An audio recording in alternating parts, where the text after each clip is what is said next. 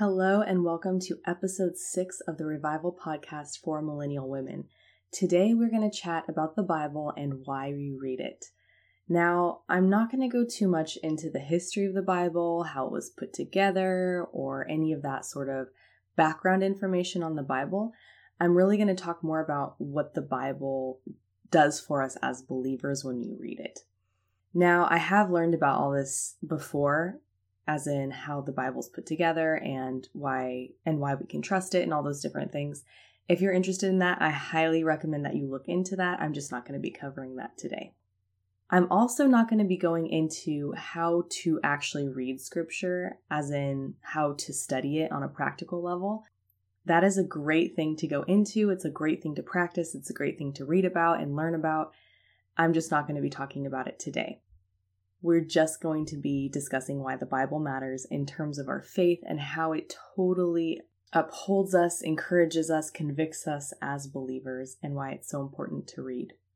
Of course, because this episode is so focused on scripture, we're going to be reading a lot of scripture today, a lot of passages from the Bible, because that is what we're talking about. So bear with me. There's going to be quite a bit of scripture references, but it's all really good stuff, and it's all going to contribute to our understanding of why we as Christians read scripture and how it totally helps our faith grow and it helps us connect with God on such an intimate level. All right, let's dive right in. Hey Millennial, welcome to the Revival Podcast for Millennial Women, where you can come as you are, where you are in your faith journey. We're here to explore who God is and what He has to say through studying His words in the Bible. Hi, I'm Catherine Elise, and each week it's my intention to take important, relevant topics and examine them with you through the lens of God's Word and the good news of Jesus. If you're here for an honest look at Scripture, beyond pulling random verses out of context, open to creative ways to connect with the ultimate Creator, and hoping for some good old-fashioned critical thinking about living out your faith, you're in the right place. I mean, as a former history teacher, you know I'm not going to let us off the hook with surface level application. So grab a cup of coffee, put on your favorite sweats, and download that Bible app. Let's get started with today's topic.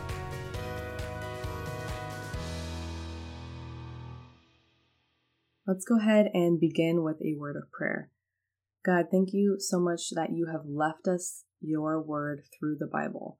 Thank you that scripture is so available and that there's so many translations and there's so many different ways that we can read it and connect with you and grow in our relationship with you. I pray that you would speak through me today and help me to communicate effectively why reading the Bible is so important. And I also pray that you would open the ears of all the listeners and that women would just feel more and more convicted and so encouraged to read the Bible, so passionate about learning more about your word and being able to see what you have left for us and the gems that you have for us in the Bible. Thank you, God, and we love you. In Jesus' name, amen. All right, so let's begin with the why. Why do we read scripture? I'm going to use the term scripture and the Bible interchangeably, just so you know. I'm talking about God's word. I'm talking about the Bible.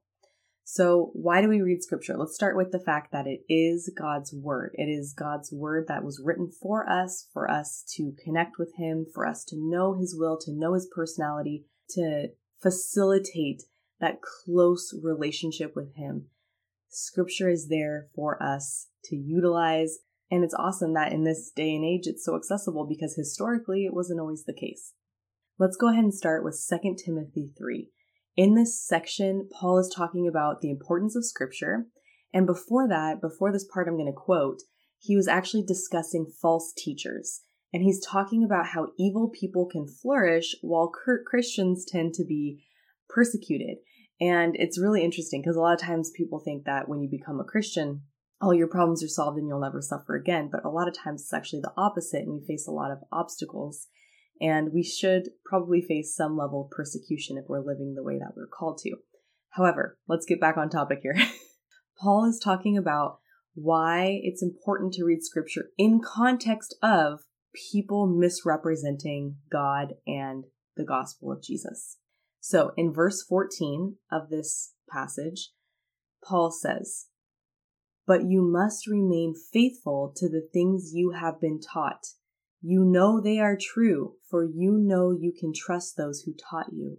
You have been taught the Holy Scriptures from childhood, and they have given you the wisdom to receive the salvation that comes by trusting in Christ Jesus. All Scripture is inspired by God and is useful to teach us what is true and to make us realize what is wrong in our lives. It corrects us when we are wrong and teaches us to do what is right. God uses it to prepare and equip His people to do every good work. So rich. In this section, he's talking about the Holy Scriptures. He's talking about the Bible. A lot of times it's referring to the Old Testament because that is what people of the New Testament who are writing, like Paul, had access to. That was their only scripture for a long time before the Bible was fully put together. Again, I'm not going to get into that process, but it is really interesting if you want to look into it. However, we see here that the way to discern correct teaching, truthful teaching, what we should believe, comes from Scripture. And what is Scripture? Verse 16 says, all Scripture is inspired by God and useful to teach us what is true and to make us realize what is wrong in our lives. It corrects us when we are wrong and teaches us to do what is right. Scripture, I'm going to get more into how it corrects us later, but it really does show us the truth. It identifies for us what we can believe and also helps us understand what is not true, what is not of God. So when we hear false teaching, we can go back to the Bible and say, hey, you know what? That doesn't align with what the Bible says. Or, hey, that person took one verse completely out of context, and actually in context, that is not what the passage is saying. And we can check that because we have the whole Bible sitting there with the ability to read through it and see what is correct and what is not. Now, can different people read different things in the Bible differently? Of course they can, and there's lots of opportunity for discussion of that, for different interpretations. But the Bible really is a way for us to filter through the teachings that we hear and to know what is real. Now, I looked up the Strong's Concordance on that phrase, inspired by God. I wanted to know more about what that meant. In the part that says that all Scripture is inspired by God, Strong's defines that as divinely breathed in, given by inspiration of God. So yes, the Bible was written by pretty much men, but it was given by inspiration of God. And because it is divinely breathed, I love that, divinely breathed, like God breathed into people and out came the Bible. I'm sure it was way more complicated than that, but anyways. Because the Bible was inspired by God and because God wrote through the writers of the Bible, it gives us a way of connecting with God because it's what He's left behind for His people to read in order to get closer to Him. It's interesting to note that after this passage that I quoted, after verse 17, Paul continues by talking about how we are called to preach God's word and to use good teaching. So how do we do those things? It is primarily with the things we learn in the Bible, by quoting the Bible, by being able to back up what we are talking about with Scripture. Why else do we use the Bible? Well, it was used by Jesus. I mean, what better way of double checking that the Bible's right than by checking that Jesus actually used the Bible and quoted Scripture, and He did.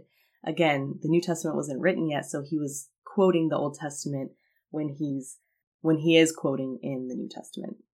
So in Matthew 3, Jesus was just baptized by John the Baptist, and now in Matthew 4, He is going into the wilderness to be tempted by the devil. And I think it's really interesting to note that how does He fight back against the devil and what the devil's saying to Him? He uses Scripture. It's also really interesting to note, pay attention to this, that the devil tries to use Scripture as well. Okay, so hold on to that. I'm going to read the passage. This is from Matthew 4, starting in verse 1. Then Jesus was led by the Spirit, capital S Spirit, meaning the Holy Spirit, into the wilderness to be tempted there by the devil.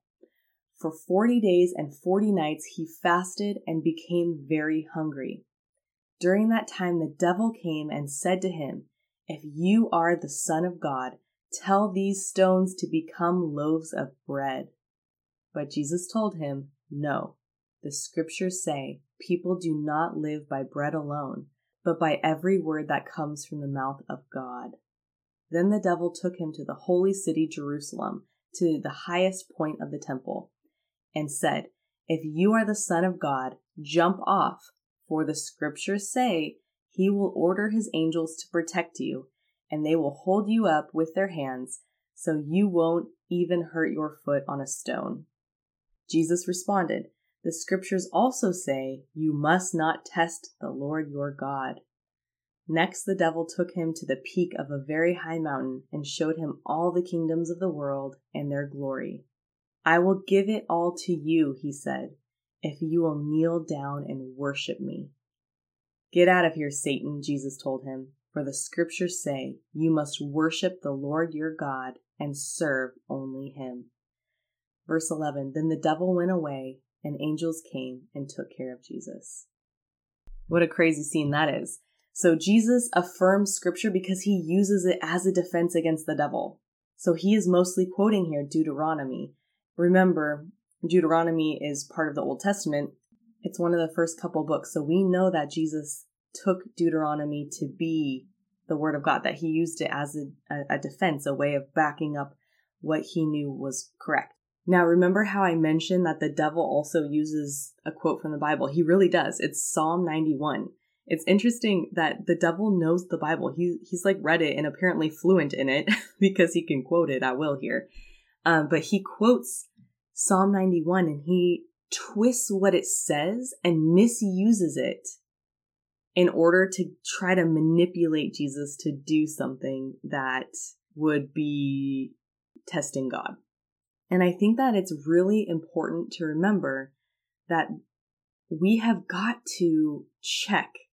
We've got to double check what the Bible says. So when I'm sitting here telling you all these verses and reading them to you, you should go back and read it yourself. Okay, it's important to double check what people are saying, to hold them accountable. Maybe they didn't read it correctly. Maybe they are actually using different verses to manipulate you and misrepresent the Bible and what it's saying. This is a tool of the devil, and it's also a tool of false teachers and people who want to lead you astray. And also sometimes people just honestly make mistakes. So it's important that we go back and read and see what it says for ourselves. A really good question to ask people is, where is that in the Bible? So if people are giving you advice, telling you things, saying like, oh, if you're a Christian, you should believe this, or here's some advice to help you with your situation. If it doesn't sound right to you, or it's not something you've read in the Bible before, a really good question to ask is, where is that in the Bible? And if they can't point to it, it's probably not a very good sign. That doesn't mean that they're completely wrong, but it's something to look into a little bit deeper. And then when you go to actually find things in the Bible, read the context. If you can read the chapter before and after, it gives you a much better understanding of what you are actually reading, of what the person meant, of the situation that was happening and the context. So much happens in the context. That's why I always try to give you here's what happened before, so you understand where I'm pulling these verses from. It's really important. Now, this is the part that the devil quotes. So remember, he tells what he's trying to get Jesus to do.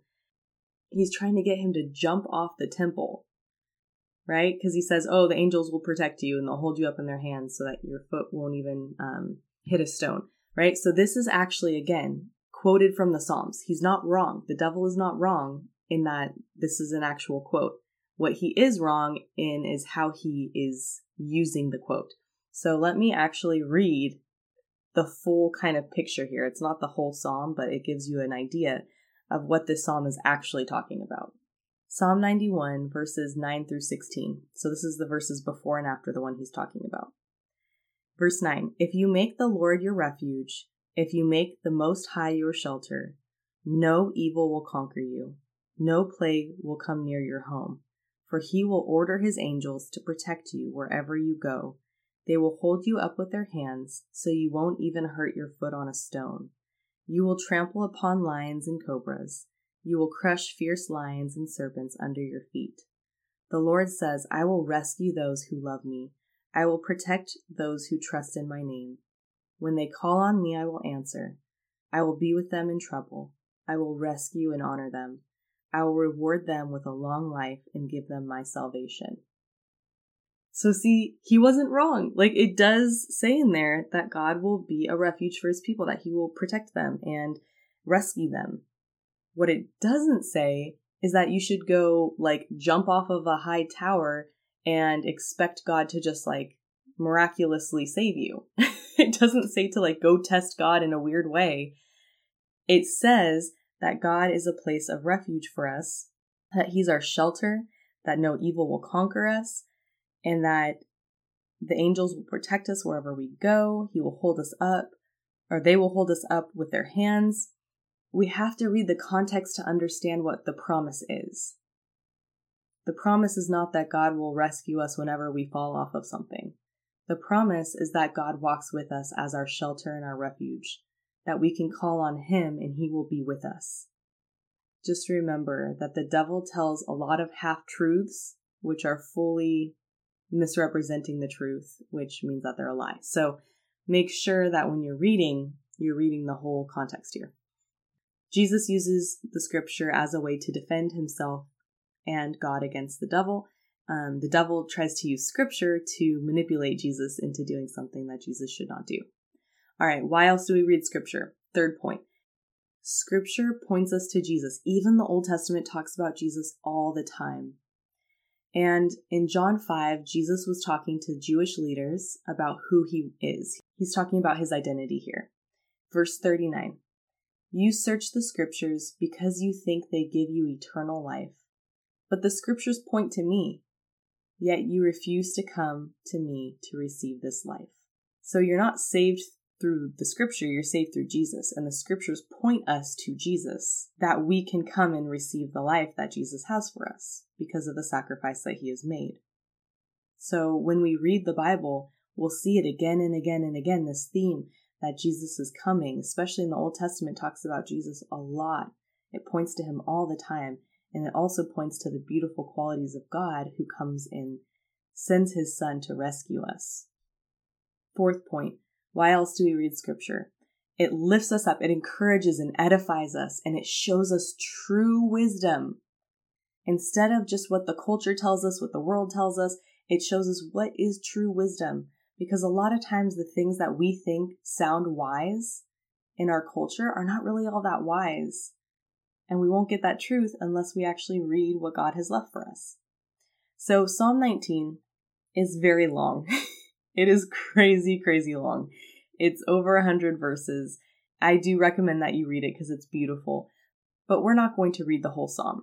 The psalm itself is talking about knowing God's word and instructions and finding the beauty in God's word and instructions and following his commandments. So I want to just pull a couple of different verses to kind of give you a sampling, but it's all good. Go back and read the whole thing if you've got time. Psalm 119, verse 73. You made me. You created me. Now give me the sense to follow your commands. May all who fear you find in me a cause for joy, for I have put my hope in your word. I know, O Lord, that your regulations are fair. You disciplined me because I needed it. Now let your unfailing love comfort me, just as you promised me, your servant. Surround me with your tender mercies so I may live, for your instructions are my delight. Verse 89. Your eternal word, O God, stands firm in heaven. Your faithfulness extends to every generation, as enduring as the earth you created. Verse 97.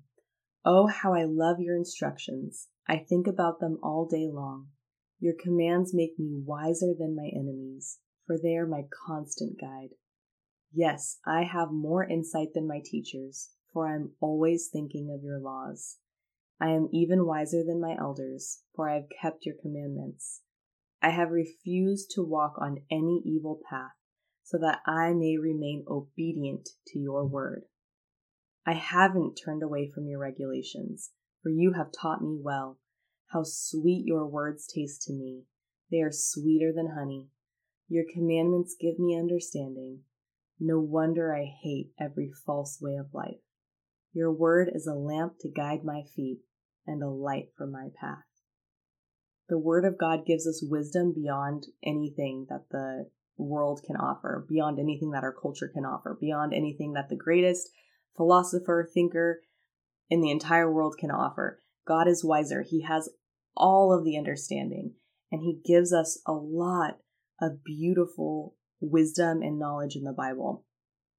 We will never know everything. We'll never have all the wisdom in the world because we're just finite humans. But we can read God's word and actually see, like, what is wisdom? What would wisdom say in this situation? What would the most wise being ever, God, say about this? Well, a lot of times we can find that in the Bible. It gives us life. It also encourages us and helps us to see what God's instructions for us are, so that we know the way that we are meant to live, how we can please God and live in alignment with our purpose, which is the ultimate satisfaction that we're going to find. Why else do we read the Bible? It corrects and guides us. This is important because if we're not sure what to do, or maybe if we're living in a way that's actively sinful, we can read the Bible and feel that correction. The Holy Spirit works in us too to help convict us so that we can walk away from that destructive way of life and get back on the right path that leads to more fulfillment and following God, repenting of the wrong and putting on the new of our identity in Christ. So from Luke 11, Jesus was talking about demons. Okay, so that's the context here. And a woman calls out to him and calls his mother blessed. It's kind of a sweet moment here. Jesus responds to her in verse 28. He says, Jesus replied, "But even more blessed are all who hear the word of God and put it into practice." So not just being hearers of the word, but doers of the word, right? Putting it into practice. But first we have to know what those words are. We have to know what God has said for us to do, and so we read the Bible. The Bible provides that sense of correction for us. Maybe we were living in a certain way, and now we read in the Bible that that was not the right way to live, and we didn't realize all the destruction it had in our lives. Whoop, now we're corrected. We can repent and move on. In Hebrews 4, the writer of Hebrews, it's disputed who that is, was talking about entering into God's rest. And after talking and discussing about that, in verse 12, the writer says, "For the word of God is alive and powerful. It is sharper than the sharpest two-edged sword, cutting between soul and spirit, between joint and marrow. It exposes our innermost thoughts and desires. Nothing in all creation is hidden from God. Everything is naked and exposed before His eyes, and He is the one to whom we are accountable." Sometimes we read the Bible and it really pierces us. It cuts us. It shows us our innermost thoughts and desires, and a lot of times those things are not the greatest. And it exposes us. And nothing is hidden from God. God sees everything, but we feel like we're hiding certain things. And then we can read in the Bible that those things are things that we need to have be brought into the light, have to be exposed so that we can work through them, so that we can repent of them and be able to move on in a free way. The Bible is that sharp sword that can help us see those things in our life that need to be corrected. The Word of God is alive and powerful. It's not just a bunch of dusty old words in a dusty old book. Because the Bible contains God's words for us, it helps us really connect with Him on a deeper level and know what will He has for our lives and how we are to live. Okay, finally, let's go ahead and move on. So we know, why do we read the Bible? What are the results of reading God's Word? What does this produce for us in our lives? For that, let's go to Isaiah 55, which is in the Old Testament. The context here is Isaiah is talking about seeking the Lord, looking for the Lord.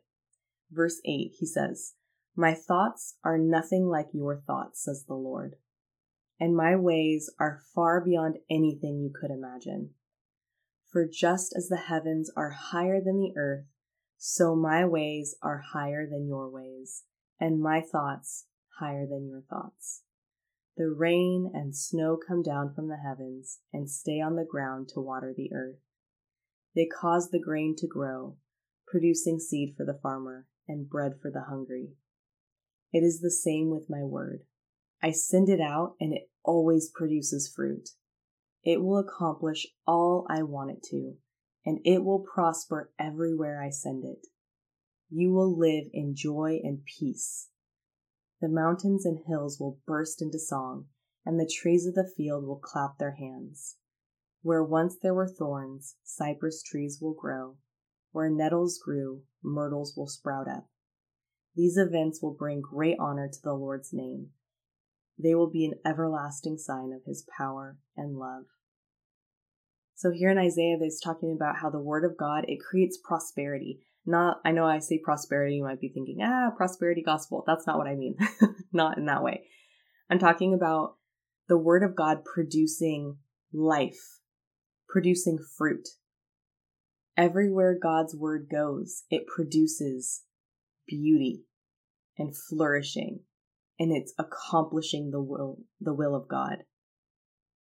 When we read God's word, we're able to see this happening. We're able to start seeing how we live in alignment with him. We start to align our thoughts with God's thoughts because they're so much higher than ours. So how do we get closer to understanding God's thoughts and his thought process? How do we get closer to having his wisdom and his knowledge and understanding of things? Not for our own sakes, but for the sake of knowing him and the way that he wants us to live, for the sake of having a relationship with him and turning from our sinful ways and living into the purpose that he's given us. When we read his word, we're able to see more of who he is and understand more of his thoughts and how he works and what is wise and true and right. We will live in joy and peace when we understand his word more and more. As we gain deeper and deeper understanding, we gain deeper and deeper relationship with him. We experience joy and peace to a higher degree, and we see the way that his word produces fruit and beauty and love and all of the fruit of the Spirit. Some other results of reading the Bible for ourselves is that we can actually fact check people with the Bible. Again, if they can't back it up with if they can't back up what they're saying with verses in the Bible, that's not a good sign. I want to mention too that a lot of us avoid reading the Bible because we don't really get the references. We don't get like the people that the New Testament is referring to that are from the Old Testament, or we don't get something historically that's happening, or we feel like a little lost. That's totally normal. Okay, that's the case with any book that you pick up and read, and the Bible has a ton of history in it. So honestly, it takes a little bit of studying to start to gain that understanding. But you will not gain that understanding if you don't ever try to understand it, if you just avoid the Bible altogether. So the solution isn't to hide because you don't understand it. The solution is to bring up a search engine, open up Google and Google the things that you don't understand. And then make sure that what you're reading actually aligns with what the Bible is saying here. Okay, so again, that sense of discernment. Get a good commentary. That's another thing you can do, because if you get a good commentary, a lot of times they'll kind of explain the historical context to you without you having to read a whole nother book of the Bible to understand it. It'll kind of give you a little summary. You're like, oh, got it. Now I can understand this passage and get what it's talking about. Another thing you can do is bring up topics with your church leaders or with people who have been believers longer than you or seem to have a mature understanding of the Bible. If you're not sure about something, ask people. Another thing you can do is pray for wisdom. When you're going to read a passage, ask God to reveal to you what you're supposed to get out of that passage, what he's trying to communicate to you. The point, though, is to think and ask questions. Don't just sit back and be like, I don't understand it, or just take someone's word for it. Like, really think about what you're reading.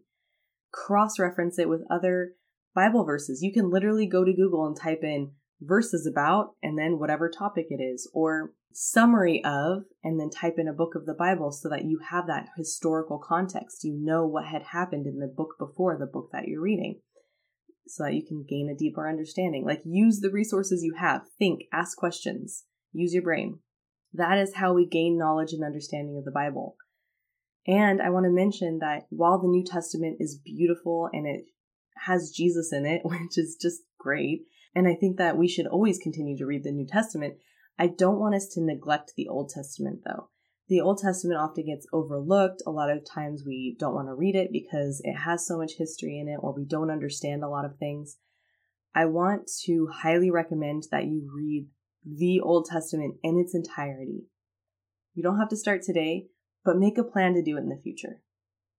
We got to read the whole thing from start to finish.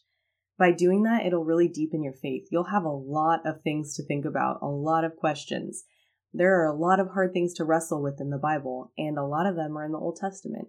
And we can't neglect that part of our faith if we're going to say that the Bible is the Word of God and it's of the utmost importance for Christians to read. We can't only read the New Testament. We've got to read the whole thing. I have a recommendation for you. I recommend this because I've done it twice. It is a recommendation for a Bible reading plan. Now, this Bible reading plan is great because it aligns the readings by theme, thematically. So it will go chronologically through the Old Testament, so don't worry about that. It will have you read whole books at a time. But what it does is it'll have you read like maybe a chapter or two from the Old Testament, and then it will pair it with a book of the New Testament or a different book in the Old Testament or a psalm or something like that. And you can kind of see different themes throughout the Bible. So if I'm reading Genesis 1, I might also be reading a psalm that refers to something in Genesis 1, or I might be reading also a book of the New Testament that is referring to or has similar themes to Genesis 1. And so it helps you make connections as you read through the Bible, and it helps you not get too bogged down in like the history parts of the Old Testament. If you're not a history person, which I am, so I know I'm a little biased that way. But anyways, what you can do is you can go to BibleStudyTools.com. They have reading plans, and then you can work through it at your own pace. I've done the Year in the Bible thematic study twice, and I really like it. But if you're not someone who wants to read that quickly, like you like to really take your time with scripture, that's totally great. What you could do is take it slowly and see how they kind of pair the different books of the Bible and do their recommended plan, but maybe do it at your own pace. Okay, enough about that. So let's summarize. Why do we read scripture? It is God's word and it connects us with God. It was used by Jesus. It points us to Jesus. It encourages us and shows us true wisdom. It corrects and guides us. It connects us with God. And what are the results of reading God's word? We gain deeper wisdom and understanding, and we get to know God on a deeper level.